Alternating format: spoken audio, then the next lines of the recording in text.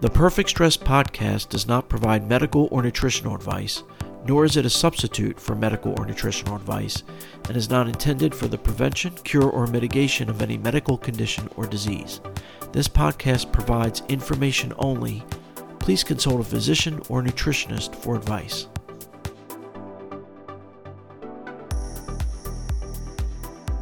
Hello, and welcome to another episode of the Perfect Stress Podcast, where we walk that fine line between being productive and overdoing it and triggering stress-related symptoms.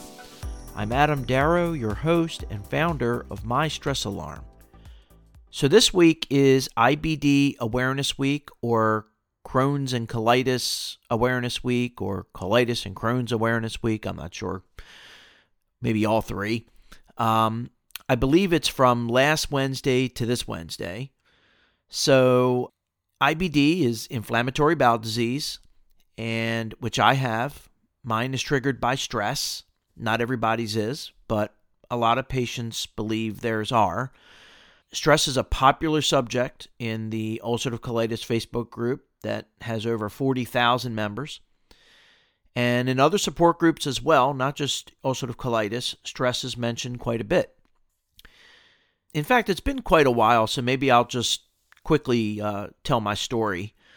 Back in 2000, I believe, I was diagnosed with ulcerative colitis, or UC for short, which is an inflammatory bowel disease, one of two main ones, the other being Crohn's disease. Both are considered autoimmune disorders. Basically, ulcerative colitis causes inflammation in the colon. You can have severe cramping, diarrhea, blood in your stool, loss of appetite, and a slew of other symptoms as well based on severity, so not fun. So my gastroenterologist started me on a non-steroidal anti-inflammatory, which did the trick for a while, maybe a couple of years. So I would flare up from time to time, and then we would increase the dosage, and then the flare-up would go back into remission. But each time, my flare-up got a little worse and a little harder to control. And eventually, even on the max dose of the non-steroidal anti-inflammatory, it was not bringing the flare-up down, and it was only getting worse at that point. And it came down to needing prednisone. So for those of you not familiar with prednisone, it's a common steroid medication prescribed for many conditions. But I wasn't so fond of prednisone because there was all kinds of potential side effects as well. And frankly, that scared me. And I was also wondering what the end game was too. I mean, okay, fine, maybe so that worked. Maybe that would work. It probably would have worked had I taken it. But then what about next time? I mean, you can't use it long term, and then you're using other immunosuppressant drugs, and maybe one day, I have to have surgery to remove my colon. Who knows? So on the other hand, though, the flare-up was scaring me as well because it was the worst I've ever had to that point. And I was really having severe cramping. I remember, and I didn't feel like eating so much, and my prognosis just wasn't looking very good at that point. And I had to go to work like this too. We didn't work from home very much back then. This was around 2003. So I actually got the prescription filled for prednisone just so I had it in case I changed my mind. And the generic's pretty cheap anyway, so I didn't mind the money. But I decided to try an alternative approach first because once you start prednisone, you can't just stop. You have to wean off of it and just kind of go through the whole course. So anyway, I decided to try Chinese medicine. I didn't expect much, but figured I had nothing to lose at that point, right? So I found a very nice couple, husband and wife, in Wheaton, Maryland, off Georgia Avenue, for those of you who may be familiar with the area. Both Chinese doctors who ran their business out of their home, as many do. Dr. Betty Pang and Dr. Philip Dai. I love that name, Dr. Dai. Spelled differently, though. It was D-A-I.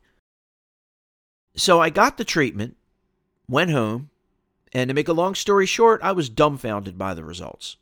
I remember it well. It was truly unbelievable how fast and effective the treatment worked. I certainly wasn't expecting it, And thankfully, with repeated treatments, I was able to go into full remission, and I dodged a bullet and didn't need the steroids. Yay, problem solved, finally, right? Well, not quite. There were some issues. Like, first of all, they lived 50 miles away and didn't make house calls. And yes, I did try other acupuncturists and Chinese doctors near me, but unfortunately, I never seemed to respond to any of their treatments. That's a whole other discussion we can have. And I may have actually covered this in a previous episode, but I can't remember. I'd have to go back. But anyway, another issue was that they were already in their mid-80s at the time. So I didn't think it was wise to include them in any long-term plans. And money was also an issue. I would say conservatively, over the years, I've spent no less than $5,000 just on the acupuncture and Chinese herbs. They would make these Chinese herbs themselves, and they were $12 a bottle, and I took, whatever they told me to take. So anyway, that's all of that is not counting the conventional side of things, like doctor appointments, prescriptions, colonoscopies, lab tests, all that. So even though I was spared having to take the prednisone, which was huge, there were still these issues. So as time went on, I would, always run back to Dr. Peng every time I flared up, and she would do her thing. She would do the acupuncture and the other things, moxibustion, cupping. She did that the old-fashioned way with the glass, and whatever, and it would go away. The flare would go away. But she would always ask in the beginning, before each treatment, she was measuring my pulse and telling me to stick my tongue out and all that. She would ask, how well are you sleeping and how much are you working? And I would always guess and say, well, I think I slept a little better this week, but work was about the same. So I think it was around the 47th time that it occurred to me that she really wasn't asking, right? She was telling me. And so I started feeling stupid, quite honestly, embarrassed even, that I didn't have a better idea of my, work and sleep levels. So I wanted to at least come up with a way to be more aware of that. And it didn't need to be perfect. I didn't need some fancy device that measures sleep or stress or anything like that. I just needed something that was better than guessing. And so I came up with a simple point system, 3 options to choose from, simple guidelines provided. It literally took me all but 5 minutes to come up with a basic gist of how it would work. Basically, a weighted rolling average that could represent my accumulated stress level on any given day. But then I thought, now that I have that, why not take it a step further and keep track of my symptoms too? This way, I could correlate those two things and identify where the line was that I can't cross or I'll flare up.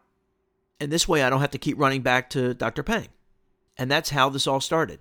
And lo and behold, I started seeing results pretty quickly. It didn't take that long. There was a noticeable reduction in the frequency and severity of my flares. And because I was now less distracted by that, I became more focused than ever on my goals. So it had a twofold benefit because the stress, the lack of sleep or the lack of rest was due to overworking. I had a lot of things on my mind. I was very ambitious and working on a lot of goals. So, and I haven't had a major flare, by the way, since 2007. And I haven't taken meds in years, since around 2010.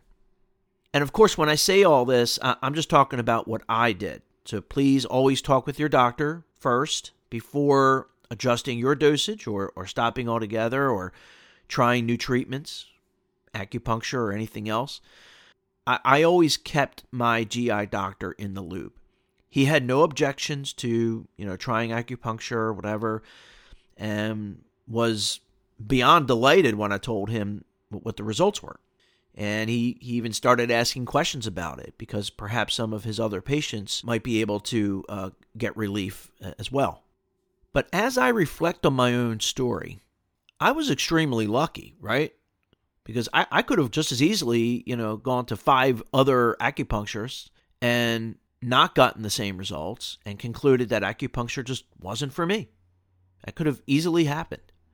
And it just made me think, what are other people's experiences when they go the holistic route?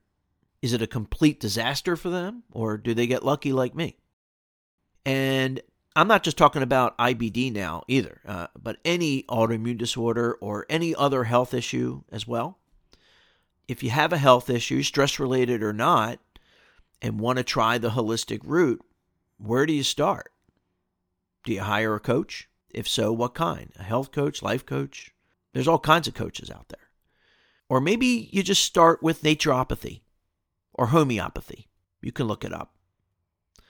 Or maybe Ayurvedic medicine. I don't know if I'm saying that right. AYURVEDIC.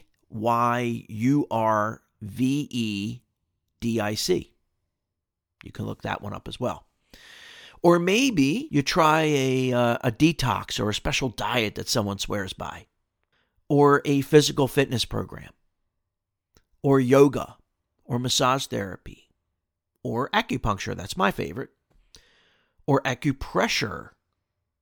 I always wondered, why would someone try acupressure as opposed to acupuncture? I don't know. I'm sure there's a reason. Or maybe EFT tapping, or Reiki, or energy healing, or essential oils and aromatherapy, or floating therapy. There's these float cabins, and it's pretty cool. I'm going to try that. I'm going to try it for my back because of my back injury. I'm going to ask my physical therapist first, but it's where you lay on your back in salt water, and it's so thick, you don't have to keep yourself afloat. You just lay there. It's in complete darkness. But because of my back, I might try that now and see what happens. But anyway, maybe try that. How about cognitive therapy or resilience training, mindfulness, deep breathing exercises, meditation? Maybe try the technical, high-tech route, the symptom trackers and the biofeedback apps and the sleep enhancement apps. Or maybe go the CBD oil route. I see the boxes in the grocery stores now, $45 for a small little box. And the list goes on and on. So where do you start?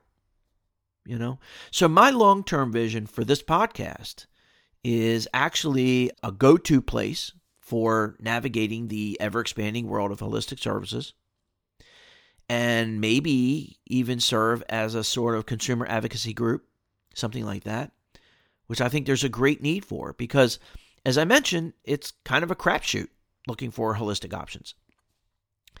Not to mention, a lot of times you're probably in some kind of pain or discomfort, so there's a certain sense of urgency to find something effective as soon as you could. And there is a lot of quackery out there too, so you do have to be careful about that. So this kind of haphazard process probably turns off a lot of folks. And trying things one after another can get pretty expensive too.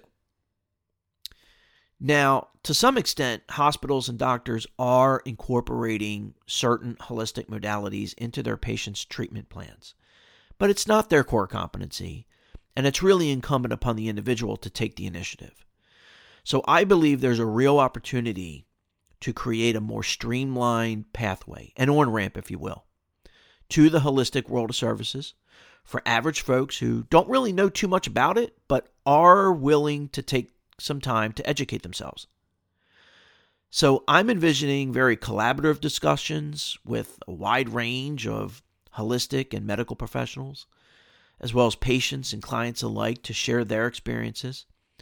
We'll deep dive into specific modalities, how long to give it before you know if it's working, should you try two different things in combination, are there diminishing returns, contraindications, how does it work, the method of action, what kinds of situations or people tend to respond better to certain holistic modalities.